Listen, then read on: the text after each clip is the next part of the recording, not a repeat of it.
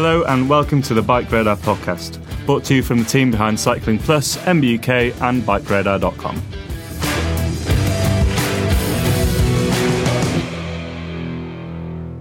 Hi there, welcome to the Bike Radar podcast. I'm Tom Marvin, technical editor here at Bike Radar, and on this episode of the podcast, we're bringing back the tech Q&As with Rob and Warren. So Rob is our senior technical editor-in-chief, and Warren is our senior road technical editor.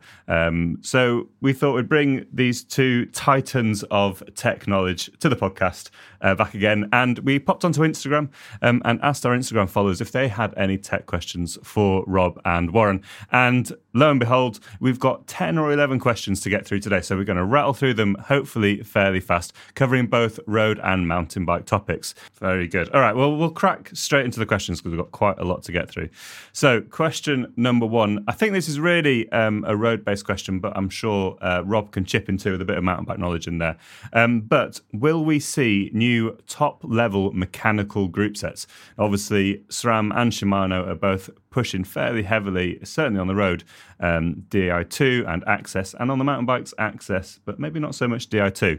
So Warren, are we going to see any more top-level mechanical group sets coming out? I mean, when you're talking road, I mean, obviously there's Access from SRAM, there's Di2 from Shimano, and don't forget EPS from Campagnolo as well. And if you look at, especially the Pro Tour, you won't really see riders using anything but electronic. The advantages are there, you know, it's the ease of maintenance, it's the accuracy and the continuing accuracy of it, and it's not as affected by weather as cables, etc. So, in all honesty, and this is just my opinion, I think we've seen the end of the Bowden cable. Okay. And what about on the mountain bikes, Rob? Obviously, Access is a big thing, and SRAM are pushing it a lot lower down to, well, GX Access now. On the Shimano side of things, Di2 came out with XTR and XT, but it never dropped below that. And the latest drop of XTR new stuff didn't include Di2, really, did it? So, yeah, I mean, I think there's still some reluctance by a lot of mountain bikers to fully embrace the electronic stuff. Not only is it a massive outlay initially, but I think people are still worried that, you know, if they prang a mech or break a shifter, it's going to cost a lot of money. And you know, those things happen all the time in mountain biking. So I sort of understand why maybe there is a little bit of reluctance there. So I guess, yeah, different to on the road side, where I think, generally speaking, when we see new group sets coming out, I think more than likely we're going to see both. From Shimano? Yeah, I think both are going to, I think both SRAM and Shimano will continue to do cable operated stuff and working on the wireless or cabled electronic stuff. We haven't seen anything new from Shimano with that in mind for quite a while. Like you said, XTR and XT came out in Di2, but maybe we're due a refresh soon. So obviously they've done sort of that semi-wireless thing on the road with the new Dura Ace. So yeah, I'd say maybe we'll see something. I think we will, more than likely. I think they're obviously conscious of what SRAM are doing and how popular it's been. I wouldn't say it's going to overtake mechanical just yet, but we are seeing it now. There's, you know, GX available. We are seeing a lot more bikes. Cool. Well, so probably not from road, maybe from mountain bike for at least a few more years. All right. Well, let's do the next question we had in was, what's the best mountain bike cost benefit from someone with a mid-level bike? So we've taken this as, you know, like what are the things to spend your cash on? If you say you've got like a $1,500, $2,000 bike, where's best to spend some cash? Now, I know, Rob, you've got a lot of things that can be done, but what are some of the key ones? Well, I would say the biker side, coaching is always going to be, that would trump any product performance that you can drop your cash on. So whether that's within a group when you're going to spend about 100 quid for a day, or about 250 quid for some one-on-one stuff. For a full day, that is? Yes, for a full day. It sounds like a lot of money, but the takeaways can potentially outweigh anything, you know, any bit of tech you could spend your cash on. If we're going specifically for the bike, I think tyres make a massive, massive difference. So it's down to sort of personal preference. obviously, what you want in terms of, what sort of riding you're doing. So whether that's you putting in the miles, so you're going to want a lighter weight tire that rolls quicker, or whether you're more, into aggressive trail riding, enduro racing, downhill riding, where it's more about traction and how tough those tires are. So, I mean, I guess, tires aren't cheap. So you just need to, I guess, try and weigh up all of those things, speak to your friends if they're a bit more experienced, as they'll be able to give you advice as to, what they think works, what doesn't. But obviously, if you're looking for a balance, it's a case of trying to consider a few things with regards to compound. So obviously, a tackier compound will give a more damped feel. It will also add traction, but it's also going to roll more slowly and more than likely wear much more quickly. Whereas a harder compound rolls faster, but it generally lasts a bit longer. You're not going to get the same levels of traction. So most brands have something sort of at either end of the scale, and then a few different options in between. And we'll come on to a lot more. We've got a question about casing later, but also there's that to consider. And so again, that's, I would say, more down to what sort of stuff you're riding. You're not going to take the lightest Maxxis or Schwalbe casing and go and try and stick it on your downhill bike and race downhill, because you're going to tear it to shreds within seconds. Equally, you're not going to take a downhill tire or a downhill casing tire and try and race a cross-country race on it, because you're going to be exhausted. Yeah. I think the takeaway from that is asking mates maybe who are a bit more experienced, see what they're riding. And, we said it a lot in the podcast. If you've got a bit of cash to spend on your bike, the tyre is probably one of the best places on the bike to spend it. And, it's worth spending, getting that top end tyres. Definitely. And also then there's other things to consider as well, like getting your suspension tuned. So not just service, but if you speak to the right suspension tuning company, they'll take things on board like your riding style, potentially come out with you and film you, so they can kind of see what you're doing on the bike. They might be able to offer some setup tips, stuff like that, and then it will be tuned specifically for you. And I think most people that have that done from stock will tell you that it's a huge leap in performance. It might just be all of a sudden they feel like they're gaining more traction, or where previously they might have been feeling that the bike was really blowing through its travel or bottoming out really harshly. All of a sudden it's not doing that. So I genuinely think that's a massive plus. And it doesn't cost the earth either. And there's it seems like there's more and more suspension tuning companies cropping up. So there's plenty out there to choose from. A really easy win, I think, is looking at your grips. Aside from your pedals, is the only other point you're physically in contact with the bike. Well, okay, saddle as well, but you're up and out of the saddle quite a bit. But hopefully you're never really letting go of your bars unless things are going horribly wrong. The no-handers, I don't know. But, I think one of the common questions we used to get on MBUK especially was, how can we prevent arm pump? Things like that. And it might be that you've got a stock bike, totally standard, you've never changed anything on it, and the company that you bought it from has stuck some really fat, really wide diameter grips on there. And if, like me, you've got quite small hands, trying to grip a wide diameter grip makes your arms tired.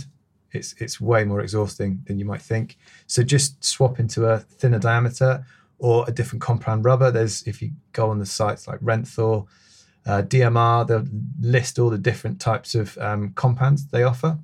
And so you can pick from those. Obviously, just like with tires, softer rubber is going to be tackier, but it's going to wear out quicker. But I think they make a massive difference on the bike. If you, whether that's trying to combat arm pump, whether that's for comfort on all-day rides, because obviously you can get the foam grips as well, which I think a lot of, high mileage cross-country marathon riders tend to opt for. The only downside with those is you glue them onto your bars, which is a bit more of a pain. But again, not a massive outlay, and I think a big benefit. Wicked. Then, of course, pedals and shoes. Now, I could do a whole podcast on pedals and shoes. But again, it's very subjective, all down to the type of riding you're looking to do. Obviously, you've got the two main options, clipless or flats. And then it's a case of making sure you're pairing the right pair of shoes with the right pair of pedals. So like a cross-country rider might want a stiffer shoe but with a smaller pedal, whereas if you're riding more trails, more aggressively stuff, you might want a softer, more feely shoe with a wider platform pedal or a bigger platform pedal to give you the support. Yeah, so the shoe, potentially in that example there, the shoe's going to maybe flex a little more, which is what's going to enable you to have a bit more feel through the bike. Equally, on a cross-country shoe, you want it to be as efficient as possible. So you're going to have, a much stiffer, maybe even a carbon soled shoe.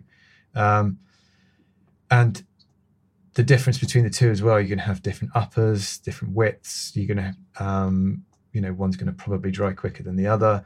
You're also going to have different range of cleat adjustment as well. So normally on a more gravity focused type of shoe, you're able to move the cleat further back to the middle of the foot, which is generally speaking, when you're riding downhill, you feel less tired because you're not stood on your toes. It kind of feels like you're stood on your tiptoes in some of those cross-country shoes, I think. And then, in terms of flat pedals, it's so key to get not just the right shoes, but the right pedals as well. And there's a lot of good pedals out there, and there's a lot of good shoes out there. It used to just be 510 ruling the roost, but with the likes of Bontrager, Specialized, Liat, there's a number of them. Ride Concepts as well. There's a number of options out there. So I reckon the advice there would be head to bikeradar.com and search for the best flat pedal shoes. Well, there you go. Exactly. So we've got plenty in terms of pedal group tests and best lists and the equivalent in shoes. So it's all on there. So get stuck in. And finally, brakes is another good one. If you're keen on riding fast, the better your brakes are, generally the easier it is. Another podcast in itself. There is a whole podcast in that. So maybe we should just move on. Well, if you are looking for sort of, as I said with the shoes, Bike Radar's got huge sort of buyers list, the best XYZ, and that's all pulled from the tests that we run in our magazines and on Bike Radar. So, those are areas where, we can recommend it based on price and performance, and you can find them all listed in there. So, coaching, suspension tuning, shoes, pedals, grips, and brakes are probably the key areas that you might want to look at. And, that's priced everything from like 20 quid for a grip up to a couple of hundred for a brake. But within that sort of mid-price, those are the bits that, you reckon are probably going to make the most difference on a mid-level bike, which maybe some of those areas will have been compromised in the build of the bike. Yeah, even little things, back to the suspension tuning thing, for example, even just getting your forks serviced, potentially upgrading the lubrication in there, the seals, things like that. Sticking in a lower friction set of seals, for example, could potentially make them more sensitive and, just go to boost traction. So you don't have to spend the earth in order to get those performance gains. It's just, that those were just examples of things we think you should potentially focus on. Wicked. All right. Warren, a lot of roads, when you watch the Tour de France, quite often you see bikes with slightly odd looking derailleurs. And there's companies such as like Ceramic Speed who will sell for many hundreds of pounds jockey wheels with a couple more extra teeth on there. So what is the point in these oversized jockey wheels that people keep? Yeah, the oversized pulley wheel system, we're now seeing from a whole bunch of different brands, some looking more radical than others. But Ceramic Speed were the originators of that design, and they're probably the most widely tested, sort of independently. Ceramic Speed themselves claim a saving of between like 2 and 4 watts over a stock Dura-Ace rear cage. That's at like putting out 250 watts, 90 RPM, sort of typical numbers. 2 to 4 watts isn't a huge amount, but saving a watt is saving you energy. But those savings, they come from firstly the reduced friction of using ceramic bearings, but also because of the oversized jockey wheels themselves. That all comes down to less mechanical losses through reduced chain articulation. If you take and this is something that's sort of been investigated and reported on a lot. Large chain rings and cogs have just been proven to be more efficient, and so it makes sense that an oversized jockey wheel would basically be doing the same thing.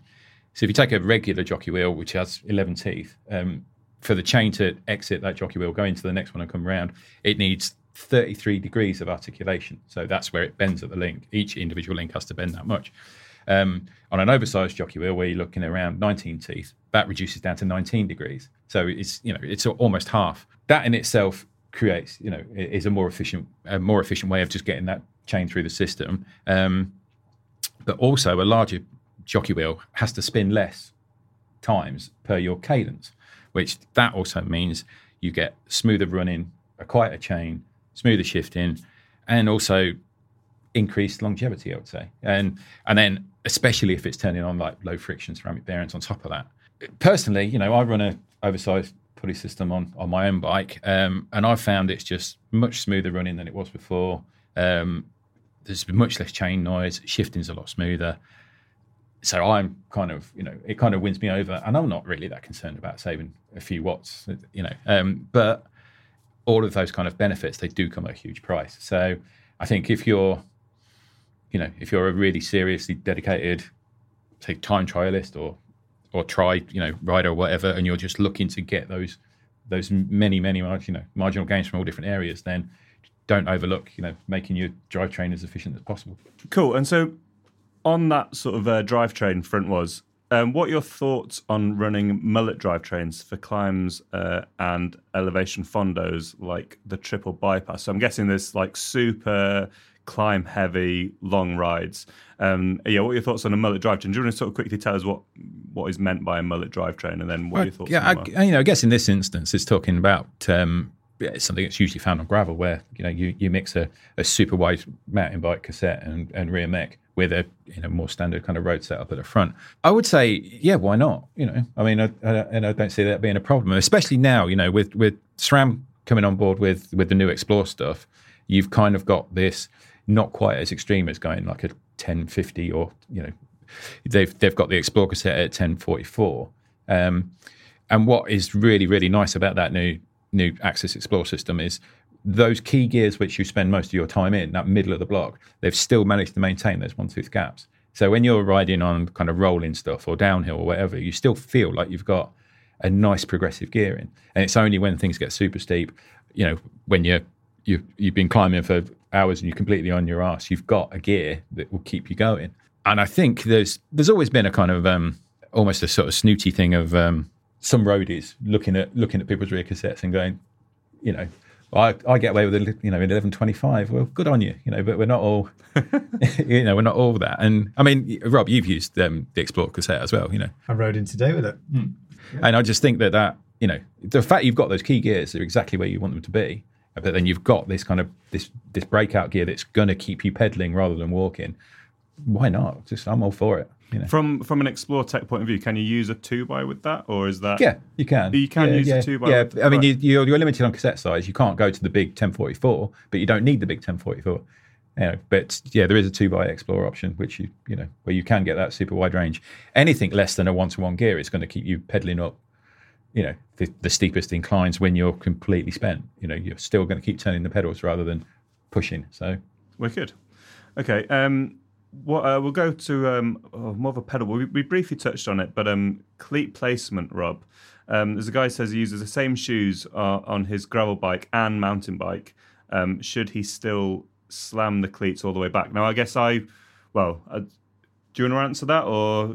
Well, I mean, again, it's very subjective, isn't it? I think it's very, it's all about personal preference. I mean, I do. I always put them in the most rearward position on whatever shoe, because that's what I'm most used to. So when I'm swapping between bikes, it doesn't feel like I'm having to get reacquainted, essentially.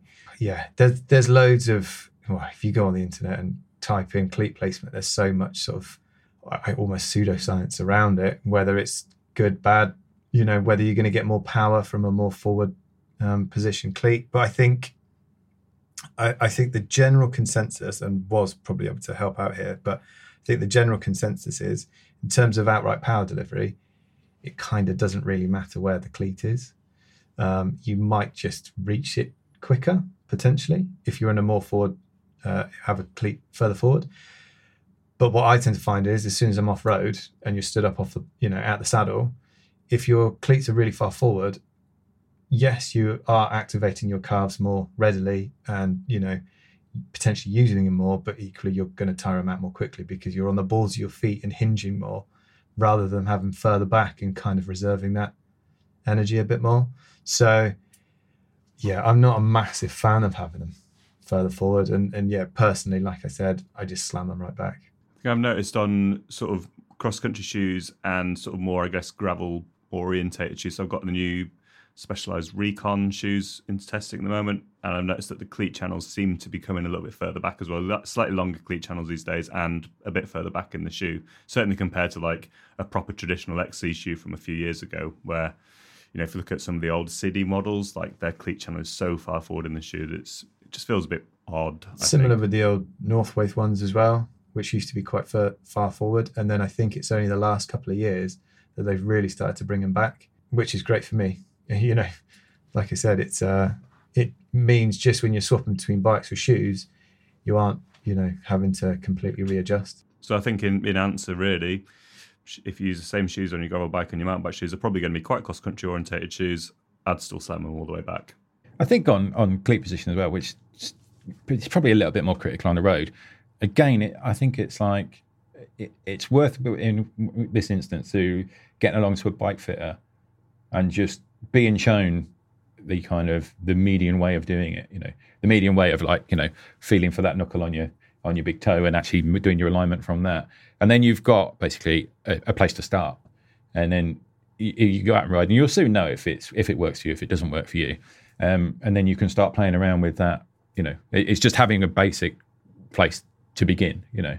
And I think, you know, the other thing is on a mountain bike style shoe, you've just got so much more freedom. You've got so much more float anyway than on a road shoe, that I think it's well, me personally, you know, when I'm riding my gravel bike, my sort of cleat placement is less critical than if I'm on a road bike. Yeah. And I guess on a gravel bike and on a mountain bike, you spend more time, your body's more mobile over the bike anyway. So maybe the you know, whereas on a road bike, you know, I did a road ride the other day and you're sat down for 100k non-stop. So like everything has to align real nice, otherwise you get problems. The next question is, well, it says, is there any point in buying an expensive stem for my enduro bike? Surely if I get the right length and the clamps do their job, they're all fairly similar. So I'll ask Rob this first, but maybe on the roadside, if you want to chip in down the line as well, is there any point in spending more than 30 quid, say, on a stem? I guess for that extra cash, you're potentially going to get a nicer finish. You know, maybe from standard forge, it's going to be then CNC'd. So it's going to look maybe a little slicker and probably weigh a bit less. You might have titanium bolts used there again to save a bit of weight. But ultimately, if you were to compare the two like for like, assuming that the bar clamp and steerer clamp are identical and they require the same amount of torque to put through them, in terms of performance, I can't imagine it's going to be massively noticeable. You know, I think FSA do one of their new, I forget which one model it is, maybe the Gradient. I think it costs about £210. If I was given the option to buy that or, I don't know, a 40 quid race face stem, I'd go for the cheaper race face stem. I know it's going to do the job. You know, you need your relatively wide bar clamp to spread that load. Similar, you know, you don't want to go too short on the steerer clamp because it can feel kind of noodly. But if they're, you know, both a decent size, yeah, I think you don't need to drop much more than sort of 50, 60 quid. Warren, any difference? I mean, I'd pretty much concur with that. You know, on the road side of things have changed so dramatically in their kind of quality on stems. I remember when I, you know, sort of started out testing, there were some stems out there where you could physically twist the bar and watch the stem turn at the same time. You know, they were just, but now, yeah, you know, if you're looking at, you know, take FSA for example, like the FSA OS 99, which is sort of mid-level model of theirs, it does everything you'd ever need. It's inexpensive. Ritchie do some amazing stuff at decent prices. I guess the only thing on the roadside is like you spend a lot of time looking at your stem. So having something quite nice and aesthetic is quite good. You know, I'm saying you don't need to spend more than 50 or 60 quid, but you know, my own bike's running a Zip SL Speed, which is 300 quid, I think. But it looks cool. Yeah. Yeah, and I spend a lot of time looking at it. Yeah, fair enough. I think I've got a 40 quid. No, sorry, not 40 quid. I've got 40 mil Truvative Descendant stem on my bike at the minute, and I think it costs 60 quid. Right. I mean, that seems, yeah. Does the job. Yeah. I think if you're looking at, you know, upgrade paths on any bike, stem is easiest to fit, but it's probably the last consideration. That's probably a good way to put it. Yeah. Assuming the one you have is the right length. Yeah. Assuming the one you have is the right length. Yeah. The last place you should spend some cash. Fair enough. All right. So in the mountain bike world, Warren, tyre inserts are, I don't know, a bit 50-50. Like some people love them, some people hate them. But we've got a question here is, are gravel tyre inserts worth the added weight? Does it make more sense to carry extra sealant in your tyres, some plugs with you, and maybe a tube, or would you just rely on an insert? Again, I'm a bit split on this. I can understand that it'd be a bit more divisive in mountain biking just because the tyres are so much tougher.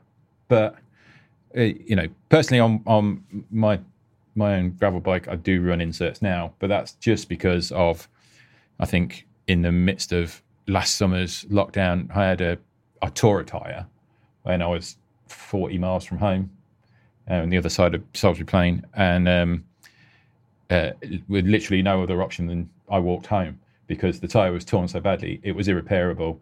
When I put a tube in it, it was just making the split get bigger. And so it was a case of, this is going to be a bit of a trek. So, I had a 4.5 hour walk home. And then once you've done that, you sort of think, I'm going to put some inserts in these because at least I'll be able to ride it. And, the weight penalty is not huge over overloading them with sealant. And about 70 grams. I think the extra security I really, really like. And also, the other thing with a lot of gravel tyres is when conditions out there are a bit sloppy, you really want to run them at lower pressures. But, when you're talking a tyre around 40C, it hasn't really got the volume to be running super low. Put an insert in there, you can get away with it. So I tend to ride. I'll still ride and I'll still have some sort of tyre patch with me, and I might even chuck a tube in there. But I'm kind of thinking I'm not concerned with riding a super light bike. It doesn't matter, and it's just a bag that goes on my bike anyway. And then the other thing I'll keep in my bag is a little mini compressor, a little thumper mini compressor. Because then when I do get a bit so really sloppy, if I'm riding in the woods, whatever, I can drop all that pressure out of the tyres, rely on the inserts. And when we get to the bottom, when I want to get back on tarmac, I'm not riding around on 12 psi. I can get this pump out and bang on back up where they need to be. So I like the idea of them. I like the security of them because I don't like walking. Yeah. Okay. So almost inconclusive, but yeah, I don't mind walking the dog. It's all right for dogs with me, but not pushing a bike. Fair enough. So yeah, they're for sort of the security aspect rather than the ability to carry less stuff. Really is yeah. I just think the added security of it. The added. Another very quick one. I think the answer to this one is when can I purchase the new Ultegra Di2 group set for my bike? And this person has asked both Bike Radar and Shimano, and I think the answer is. Well, to be honest, your guess is as good as mine. I have asked Shimano and their distributors about it, but new 12-speed Ultegra Di2 looks amazing. It should have been available in stores already, but we've got a global manufacturing and shipping crisis induced by COVID. So everybody's way behind. So I just think the big delays are on the horizon. They're still going to manage, and I think we'll see Ultegra Di2 equipped 2022 bikes before we'll see Ultegra Di2 in stores to buy. Yeah. I think the next question, well, I don't think the next question. The next question is, it's a bit of a long one, but I'll try and condense it down a little bit. At Cycling Plus, and I guess it also is useful for the mountain bike side as well. A lot of content in the magazine is focused on stock items. What about considering an article about custom-built items such as wheels? This person has some stock wheels, but so effectively the question is, why don't we test things like custom-built wheels as opposed, because we always do go for the standard ones? Yeah, it's a tricky one. Over the years, I've done lots of custom bike tests, but the real thing is that it's a very difficult thing to do comparative test because I honestly believe that the whole point of going custom is getting something you want exactly for yourself. I think the last custom feature I did was with Linsky Titanium, and I had lots and lots of conversations with them, and they were sort of like, "What do you want? These are our stock bikes." And I said, "Well, effectively, I went for the gravel fork, the pro race geometry, but I wanted the back end sort of from one of their kind of Fondo bikes, which gave me a bigger tire clearance. So effectively, what I wanted was a fast, aggressive, all road bike, and this is before that became a thing." And I got exactly what I wanted. But the idea of that, that bike was, it's something I wanted for a very specific need, for my very specific need. And that's not necessarily applicable for everybody. And it's exactly the same. Custom wheels is something we used to do quite a long time ago. And I've bought plenty of custom wheels myself. And again, it's all about the experience of like talking to the wheel builder, going, this is where I ride. This is how I ride. This is the sort of tire I like to use. This is how much I weigh.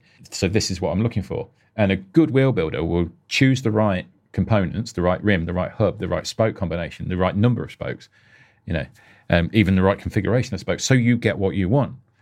But again, I'm not sure how applicable that is to a lot of other readers out there. If they're reading the Tesla where I've gone, right, I'm 92 kilos, I ride this sort of terrain, I like this, and I want it to go on this bike, and you've made this, and it's exactly what I asked for. It's great. How many other people are going to have those exact same parameters? We'd almost be better off doing reviews on how they service the customer. Yeah.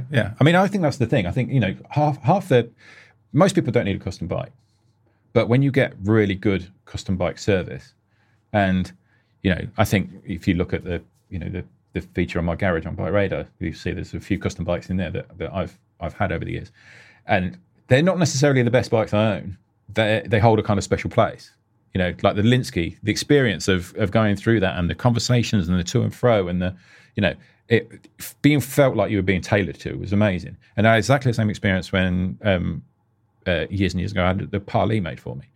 It was all about talking to the people that are actually going to put that bike together, basically just shooting the shit about stuff. And sort of going, well, what do you like? I like this, I like that, I like that. Oh, what about this? What sort of bikes do you like? What sort of geometry do you like? And having all that thing, and then when it arrives and it lives up to your expectations, you just go, this is amazing. Is it technically the best bike I own? No, not by a long way. But it's the experience of having something that almost nobody else has. Yeah. And I'm not sure how well that translates into a comparative test. Look what I've got. You can't have exactly this, but you can get something comparable to it. But I'm a big fan of the whole custom element of things. But I do think it's just about having something beautiful and bespoke, and you just feel you feel that great ownership of it. And that's where these little brands with amazing customer service and that experience, like you said, really stand out against the likes of the direct sales stuff, which is, well, obviously they're doing everything they can, but it's still faceless essentially. So yeah, again, it's one of those things. It's almost like we need to rate the brands rather than the products they're kind of. And I think if you go to the shows like Bespoke or the NAMS or whatever, and you talk to those small brands, and they 9 times out of 10 they'll go, oh, here comes Joe or whatever, he's on his like 7th or 8th bike from me, and that's it. That's because you go through that experience and it becomes less of a customer seller interaction. You almost become like friends. And then it becomes a more sociable relationship. So of course you're going to go back there if you've been treated really well, and you're feeling like you're really being looked after. Of course you're going to return. It's exactly the same as when you find a good bike shop. You're not going to go down the road just because they're selling sealant 50p cheaper. You're going to keep going to those guys because you feel like you're being looked after. Okay, we'll do one last mountain bike question, and that is: can you explain the new? And this could be a podcast. We're not going to do a whole podcast. I'll do it real quick. This is a big. I'll fire through them. This is potentially a massive question. So we'll rattle through this in a very bare bones, just sort of give you a taste. So maybe you can explore it yourself a little bit. Can you explain the new casing offerings from Schwalbe and what the equivalent is in Maxxis's range? So tyre names on the side of a tyre can get, incredibly long because they go through the tread pattern, the TPI counts, the casing types, the amount of like gubbins within the casing itself, the compounds, and it can get very confusing, the size and all this sort of jazz. So you can understand how people get confused. And then because there's no unified language between brands, it's very difficult to compare. A double down Max Terra versus a Super Gravity Apex XYZ. So how can we do this, Rob? Good luck. Well, I mean, maybe you need a spreadsheet, Tom. Yes. And don't forget as well, when you're looking on a tyre manufacturer's website, you won't find every tyre is made using all the different casings. It only applies, if it's a lightweight cross-country tyre, the chances are they're not going to make it with a double down or a super gravity. You're not going to get a super gravity racing Ray, for example. Exactly. So, and I mean, so I've tried my best to kind of, I'll reel them off best I can. I'm sure I've missed one or two, but the new Schwalbe stuff, we've got Super Race, which is cross-country marathon style stuff. So it's supple and lightweight. And the equivalent would be the 120 TPI EXO casing from Maxxis. Super Ground, which is general trail use. Downcountry, trail bikes, that sort of thing? Yeah. So something like you'd find on a Wicked World, right? Something like that. Again, the equivalent is going to be EXO casing from Maxxis. Super Trail. So it's all mountain enduro. So I guess maybe not the most or the toughest if you were going to go and race enduro. So wouldn't maybe give you the most in terms of peace of mind, but it'll be tough enough for the most part. Good on like a 130, 140 mil trail bike. Yeah. Or maybe if you're a really light rider, 160, 150, 160, sort of more enduro bike. If you want to push it a bit further, you go towards super gravity. So that's your enduro downhill, potentially, a lighter weight downhill rider I've used super gravity tires to ride downhill and they've been fine. And in Maxxis speak, what that's like an EXO Plus? So I would say Super Trail is probably more like EXO Plus. I would say Super Gravity is more like Double Down, so a bit tougher. And then finally, you've got Super Downhill from Schwalbe, which is the equivalent of like a DH dual ply from Maxxis. Where you can get really lost in the detail is in terms of what goes into those. So like a Super Race, which we've already mentioned, will have the race guard strip, which goes directly under the tire treads to help protect, punches, this, that, the other. It's got 2 different layups of carcass, so like a double and a triple layer. It's got a chamfer strip, which goes basically around the sort of the contact area where the rim contacts the tire to help prevent pinch punches, but generally it's going to be pretty light. And then Super Gravity, for example, uses the snakeskin puncture protection layer, which wraps the entire tire underneath the tread. It's also got the Apex protection layer, which is for the sidewall protection, and it helps stabilize the tire as well. Then it's got 4 carcass layers in order to give a bit more stability and toughness. And then it also has what's called the chafer strip, which is another, again, around the rim tire contact. So just to add a bit more punch protection, against pinch flats and things like that. And I mean, the downhill one, it kind of uses everything from Super Gravity, but then has 6 carcass layers rather than just the 4. And that's why it weighs 100 bit kilos. So that's the thing. Again, like you said, we could kind of go into. I have actually got everything listed here. That would be very dull if I just reel those off. They are. It is quite confused. Like I get confused when especially, and I don't want to like pick out on anyone, but Schwalbe's range is. I kind of get Maxxis's range. It's quite easy to sort of get your head around. I think EXO plus Double Down DH, kind of fourth. And the same with the compounds as well. Like, was it Max Speed, Max Terra, Max Grip? And there are a couple of other permutations within that. And there's obviously dual compound, triple compound and stuff. It seems fairly simple. Whereas I have to admit, I find Schwalbe's range a little harder to navigate if you're just given the name of a tyre. Yes. Yeah. I mean, they've simplified it this time round, actually, with the new Super Trail, all that sort of stuff. Yeah, I think it definitely gives you a better idea of what it's going to be aimed at. Equally, if you were maybe a downhill rider, you would look and you go, Super Race. Yeah, I want to be. Oh, no, hold on. There's a super downhill. But again, it's one of those things, isn't it? I think more than anything, when you're looking on those sites, you've probably got a good idea about which tire it is you want because you know it because, that's what it looks like. The tread pattern is really distinctive. Magic Mary, for example. And obviously they aren't going to be offered, for the most part, they're generally not offered in those less protective, lighter weight builds, casings. So it will guide you to an extent as to what they're actually, what builds they come in. You kind of bracketed in a certain sector of tyre build. Yeah, exactly. But yeah, it's still a bit of a minefield. So yeah, get onto Bike Radar. We need to very quickly write a quick guide to tyre carcasses. Isn't Al wants to do a whole Oh, podcast on it, doesn't he? Yeah, it does. Yeah. But at the same time, if Al does that podcast, I would say the general takeaway will be put downhill tyres on. if Al's doing it, yeah. Cool. All right, Warren. So this is the last question that we're going to do. And this one might be a bit tricky to answer without actually being there. But I recently got a giant TCR advanced disc. I hear a strong thud sound when going over bumps at high speed from somewhere in the front end. The Spike has a carbon steerer but alloy stem and handlebars.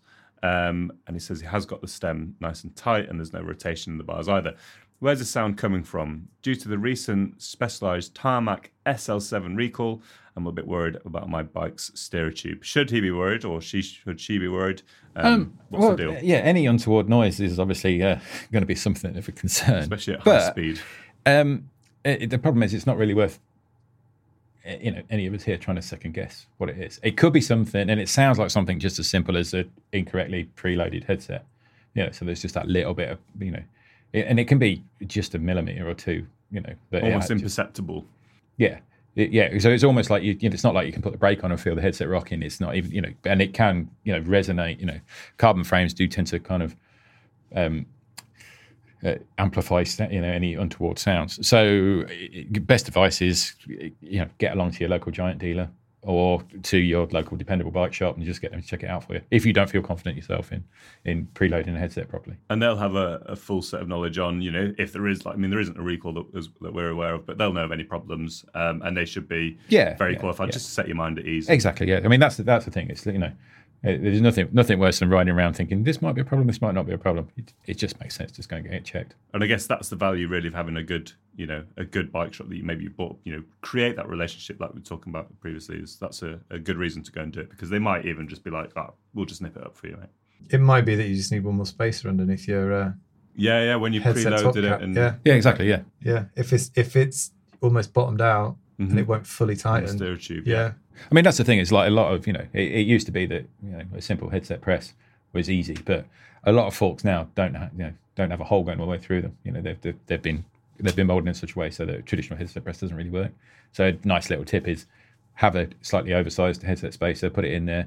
When you preload it, will tighten everything up, then pull it out, put the normal one back on, and you're kind of done. You just give it that little bit, just pushing it all up together. Extra squeeze. That's a technical term for it, I think. Lovely stuff. And on that bombshell then, well, thank you ever so much, Rob and Warren, for all your tech tips. Hopefully that's helped some of our listeners, and hopefully it's been interesting enough for those of you who've listened all the way through. And thanks ever so much for doing so. Do subscribe to the Bike Radar podcast as well. If you haven't, then you'll get podcasts beamed to your device every Monday, and actually quite a lot of Fridays as well now, because we're trying to do lots of little extra series that run concurrently on Fridays too. I think if this has gone down well enough, we'll do another one of these tech Q&As in the next month or two. So have a look on Instagram, Bike Radar's Instagram. And if you've got any questions, put them down in the comments when we do our next post about it. But thanks very much, Rob. Cheers, mate. Thank you. And thank you, Warren. Thanks, Tom. And we'll catch you next Monday. Thank you for listening to the Bike Radar podcast. If you want any more information on what we've been talking about or more news and views on cycling, check out bikeradar.com.